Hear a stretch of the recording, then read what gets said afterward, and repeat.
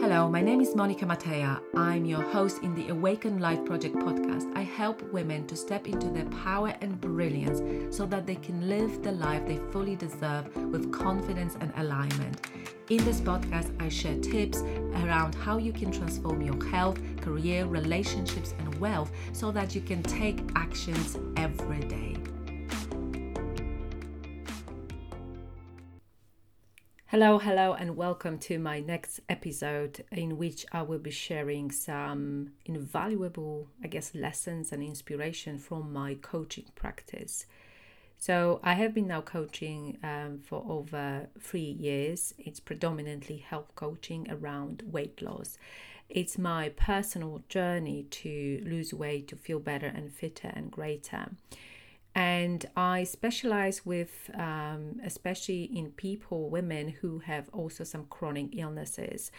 Of course, I keep everything within the practice and the certification I'm allowed to do. But as you find out from this, it is most of it really is about accountability and changing some bad habits you have into good ones, but without the control. So I wanted to point out what most diet and plans have or got wrong in the process. I also create meal plans because sometimes that's where people want to start. They want to have some inspiration and some ideas. But it's not the first thing we do. We go deeper into the why, and we starting to put the mindset right, but also not starting with the restriction if something that's not where they want to start. And because everyone's journey is very different. Some people are ready for a drastic change and they want to give it a go and try it under the guidance of the certified health coach, and some people just don't have a clue. So we have to dig deeper of what they want. But in my health coaching practice, 9 out of 10 people, and even I would say 10 out of 10 people, because with some kind of guidance and coaching, they wanted freedom. They wanted freedom from food and from low body confidence, freedom from being frustrated with themselves, freedom from not necessarily being the best themselves, knowing that they eat something they shouldn't, but still doing it, and knowing that whatever they do will have the long-term impact on their health. A lot of people don't want to feel stuck anymore. They need solutions. But quite a few of them actually understood already that it is a journey, that they're not looking for short-term goals. They are looking for a lifestyle change which is sustainable, and they don't have to beat themselves up if they have odd days when the diet is not perfect. But they don't they don't want to be frustrated anymore. And one of the things, I remember I think it was a gentleman, and he came to me and said, well, I have this habit that I always have to have pudding after dinner. And because he was eating the dinner quite late, he was feeling very heavy after the dinner, but because of that habit was so strong of having pudding after dinner and quite late, he couldn't resist. For him also, after the hard work day, he said that's a kind of relief. And there are two things people are looking in their life, is the relief and the pleasure, right? So if the habits we want to try to establish are the habits which we hate, which is another chore we're giving to ourselves. If this is something that is a means to control us, we're going to rebel sooner or later. And quite often what happens by this session number 4, there is a lot of self-sabotage kicking in because people become very restrictive and they have to be guided by themselves. I can give them inspiration. We drill down into their mindset, into why and what really brings the pleasure in their life. So when they start coaching with me, they always are surprised with that it's not about the diet. I'm not telling them about the nutritional value of 100 foods and what they have to implement. It's more about the making the good habits they want to sustain and maintain pleasurable, and also not going to the food as the relief from something. So of course there are some people who suffer from binge eating disorder, for example, and that is a problem that or the condition that has to be treated properly.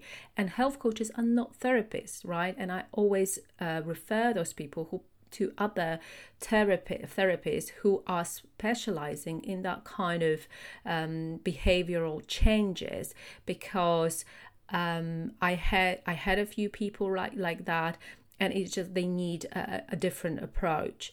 My aim in the coaching is always to help people to get out of that control mindset into the pleasure mindset, and also relief, but with the good habits, something that at the end of the day will add up to be beneficial to their health rather than on the other side. So what I did with the gentleman, I basically said, well, that's okay.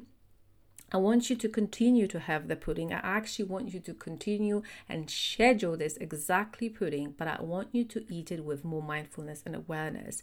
How do you feel before you eat it? How do you feel after you eat it? Physically and mindfully. Like, how do you feel? What do you think about yourself, for example, when you have it?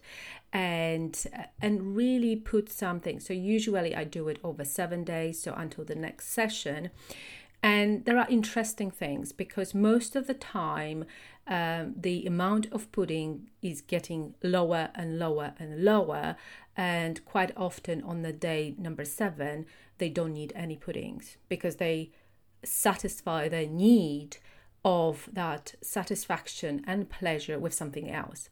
And quite often is the dinner itself. It could be a social conversation, it could be a good book, even a movie, maybe going for a walk if it's still possible, having a meaningful conversation, like whatever that is, so that need of some kind of connection and pleasure is fulfilled.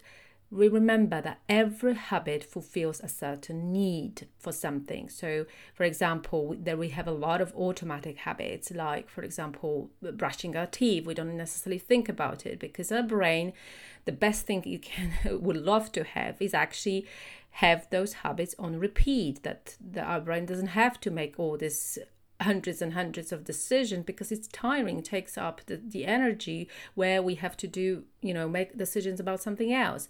So food is usually a decision which is not mindful. It's not something we're aware of. We go there automatically. And if we have bad habits to go to bad, some kind of bad food that doesn't really serve us, then that's what it is, right? So we're not approaching this mindfully. So that was quite often an interesting experiment, because I never prohibit and ask people not to eat certain things. I want them to approach their lifestyle as it is, with more mindfulness and awareness around their feelings and their need. And our needs do change from day to day. If we had particularly difficult time at work, we're probably going to eat a little bit more to give ourselves that pleasure, but also to rebel. A lot of people want to rebel. We go to work, we are sitting behind the desk, we work into certain structures, we are dictated things to do by our bosses and supervisors. It's no wonder that people want to rebel. I mean, we want freedom. But then when it sort of is okay once in a while, if it becomes a consistent bad habit, it just all adds up, and then people suffer from different conditions because of that. And I coach a lot of pre-diabetic people, and they know that that's the case for them, and they are very motivated when they see their blood test results that they need to do something about it. So they have that target. But because my approach is slightly different, I don't, I give them. I mean, pre-diabetes and diabetes is a specific condition. I'm diabetic and I can't binge eat on sweets, although I sometimes feel like I have that sweet craving. But I've learned to control myself. But that's the thing, coaches are not perfect. We've done the work, but we are, with our emotions and feelings, like any other humans. However, we may have a little bit more knowledge on nutrition, on mindset, and some of the tools, and provide this accountability. But in the end of the day, there's something that you have to prepare to do and take on. So we definitely don't need control, we need relief. And how we find it is obviously very unique to us. So I started predominantly with coaching because I've started my own personal journey, and I've started with plant-based and vegan nutrition because it's brought so much benefits to myself.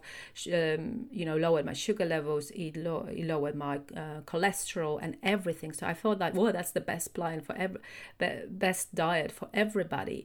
And where I would love people to be vegan and plant-based predominantly, I know it's not possible for everyone. So together, I'm trying with my clients to find the way that's going to work for them. And of course, for diabetes, the more plant-based food you eat, your sugar levels are better. That is because I've coached over 100 people.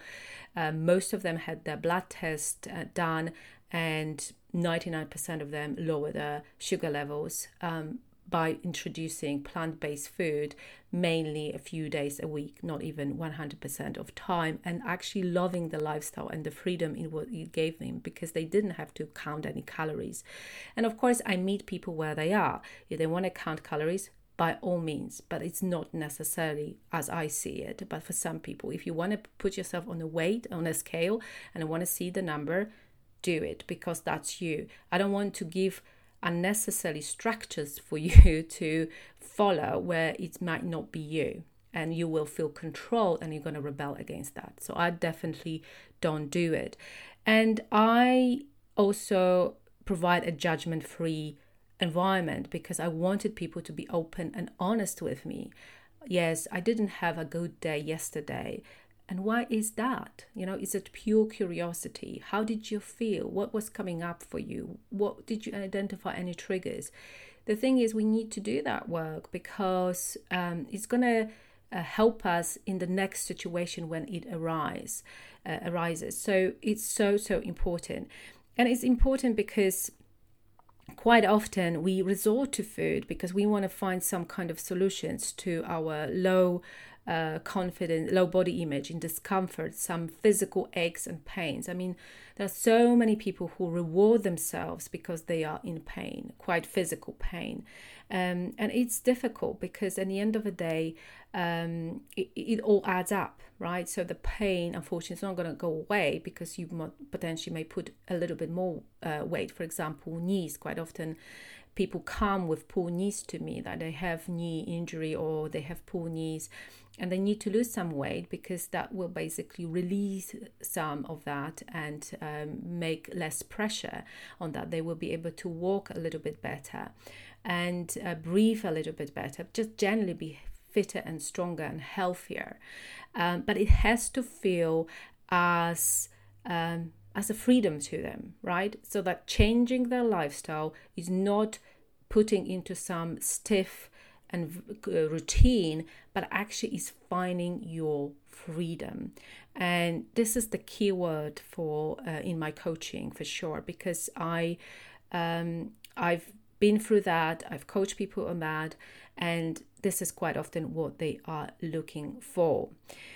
So all these apps and trackers and fitness, like we are, for some people it works. I mean, I have a Fitbit. I rarely look at the steps, and I know that I should be doing more.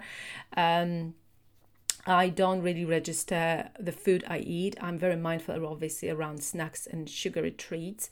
And from time to time, 3 times a year, actually, I do a cleanse, which is a complete structured program that gives me that time to focus, to withdraw from some of the food like coffee, and experience actually true freedom of not being addicted to any food or any drink. This is liberating because I know that I can do it. I don't then after when I finish, it's usually 5 days. I usually continue something like I don't drink alcohol or I don't drink coffee anymore, and my sleep and my energy levels are so much better. So I do a lot of those things and continue. But then sometimes I'm returned to what it was, and I do introduce a little bit of coffee. And I think, that's the thing. It can be the way you want to create a lot of like diet plans, because meal plan can be helpful, right? It can be because it can give you ideas, as long as you understand that it doesn't restrict you in any way. And you're just looking for inspiration and understanding that if you prepare this or that meal, then it will give you what you want. Quite often people are afraid that, they have to cook a lot. I mean, I don't cook a lot during the week. I just don't have time, but I do some things and prepare in advance to feel better with that. So I'm gonna leave this with you, and thank you very much for connecting. And if you love this, please do subscribe, leave me a review. And I leave also a freebie for you that's about finding the steps to the true food freedom. And I hope you will find this useful. Take care.